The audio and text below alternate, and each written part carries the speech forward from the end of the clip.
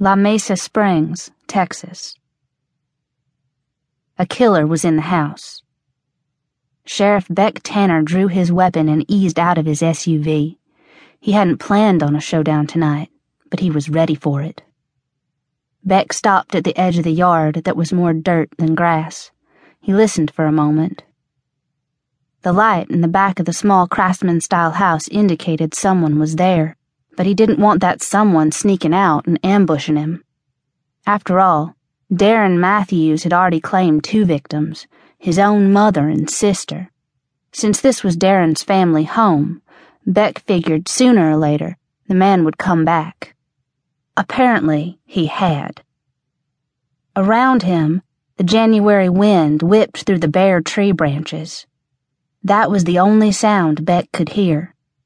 The house was at the end of the sparsely populated County Line Road, barely in the city limits and a full half-mile away from any neighboring house.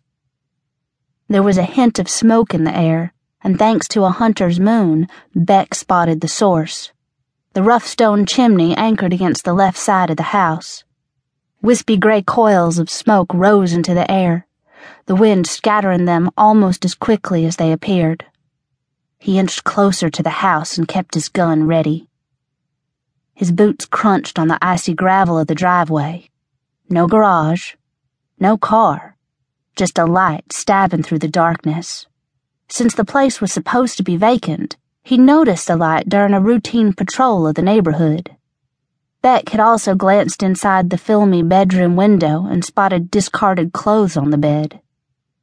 The bedroom wasn't the source of the light, though. It was coming from the adjacent bathroom and gave him just enough illumination to see.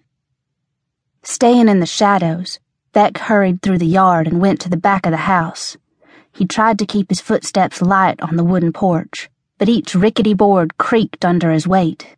He knew the knob would open because the lock was broken.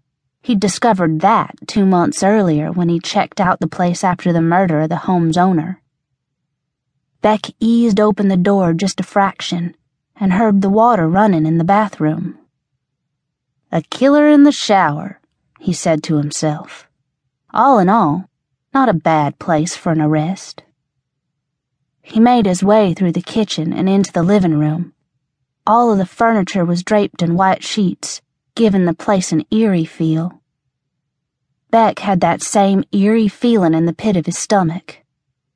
He'd been sheriff of La Mesa Springs for 8 years, since he turned 24, and he'd been the deputy for 2 years before that. But because his town wasn't a hotbed for serious crime, this would be the first time he'd have to take down a killer.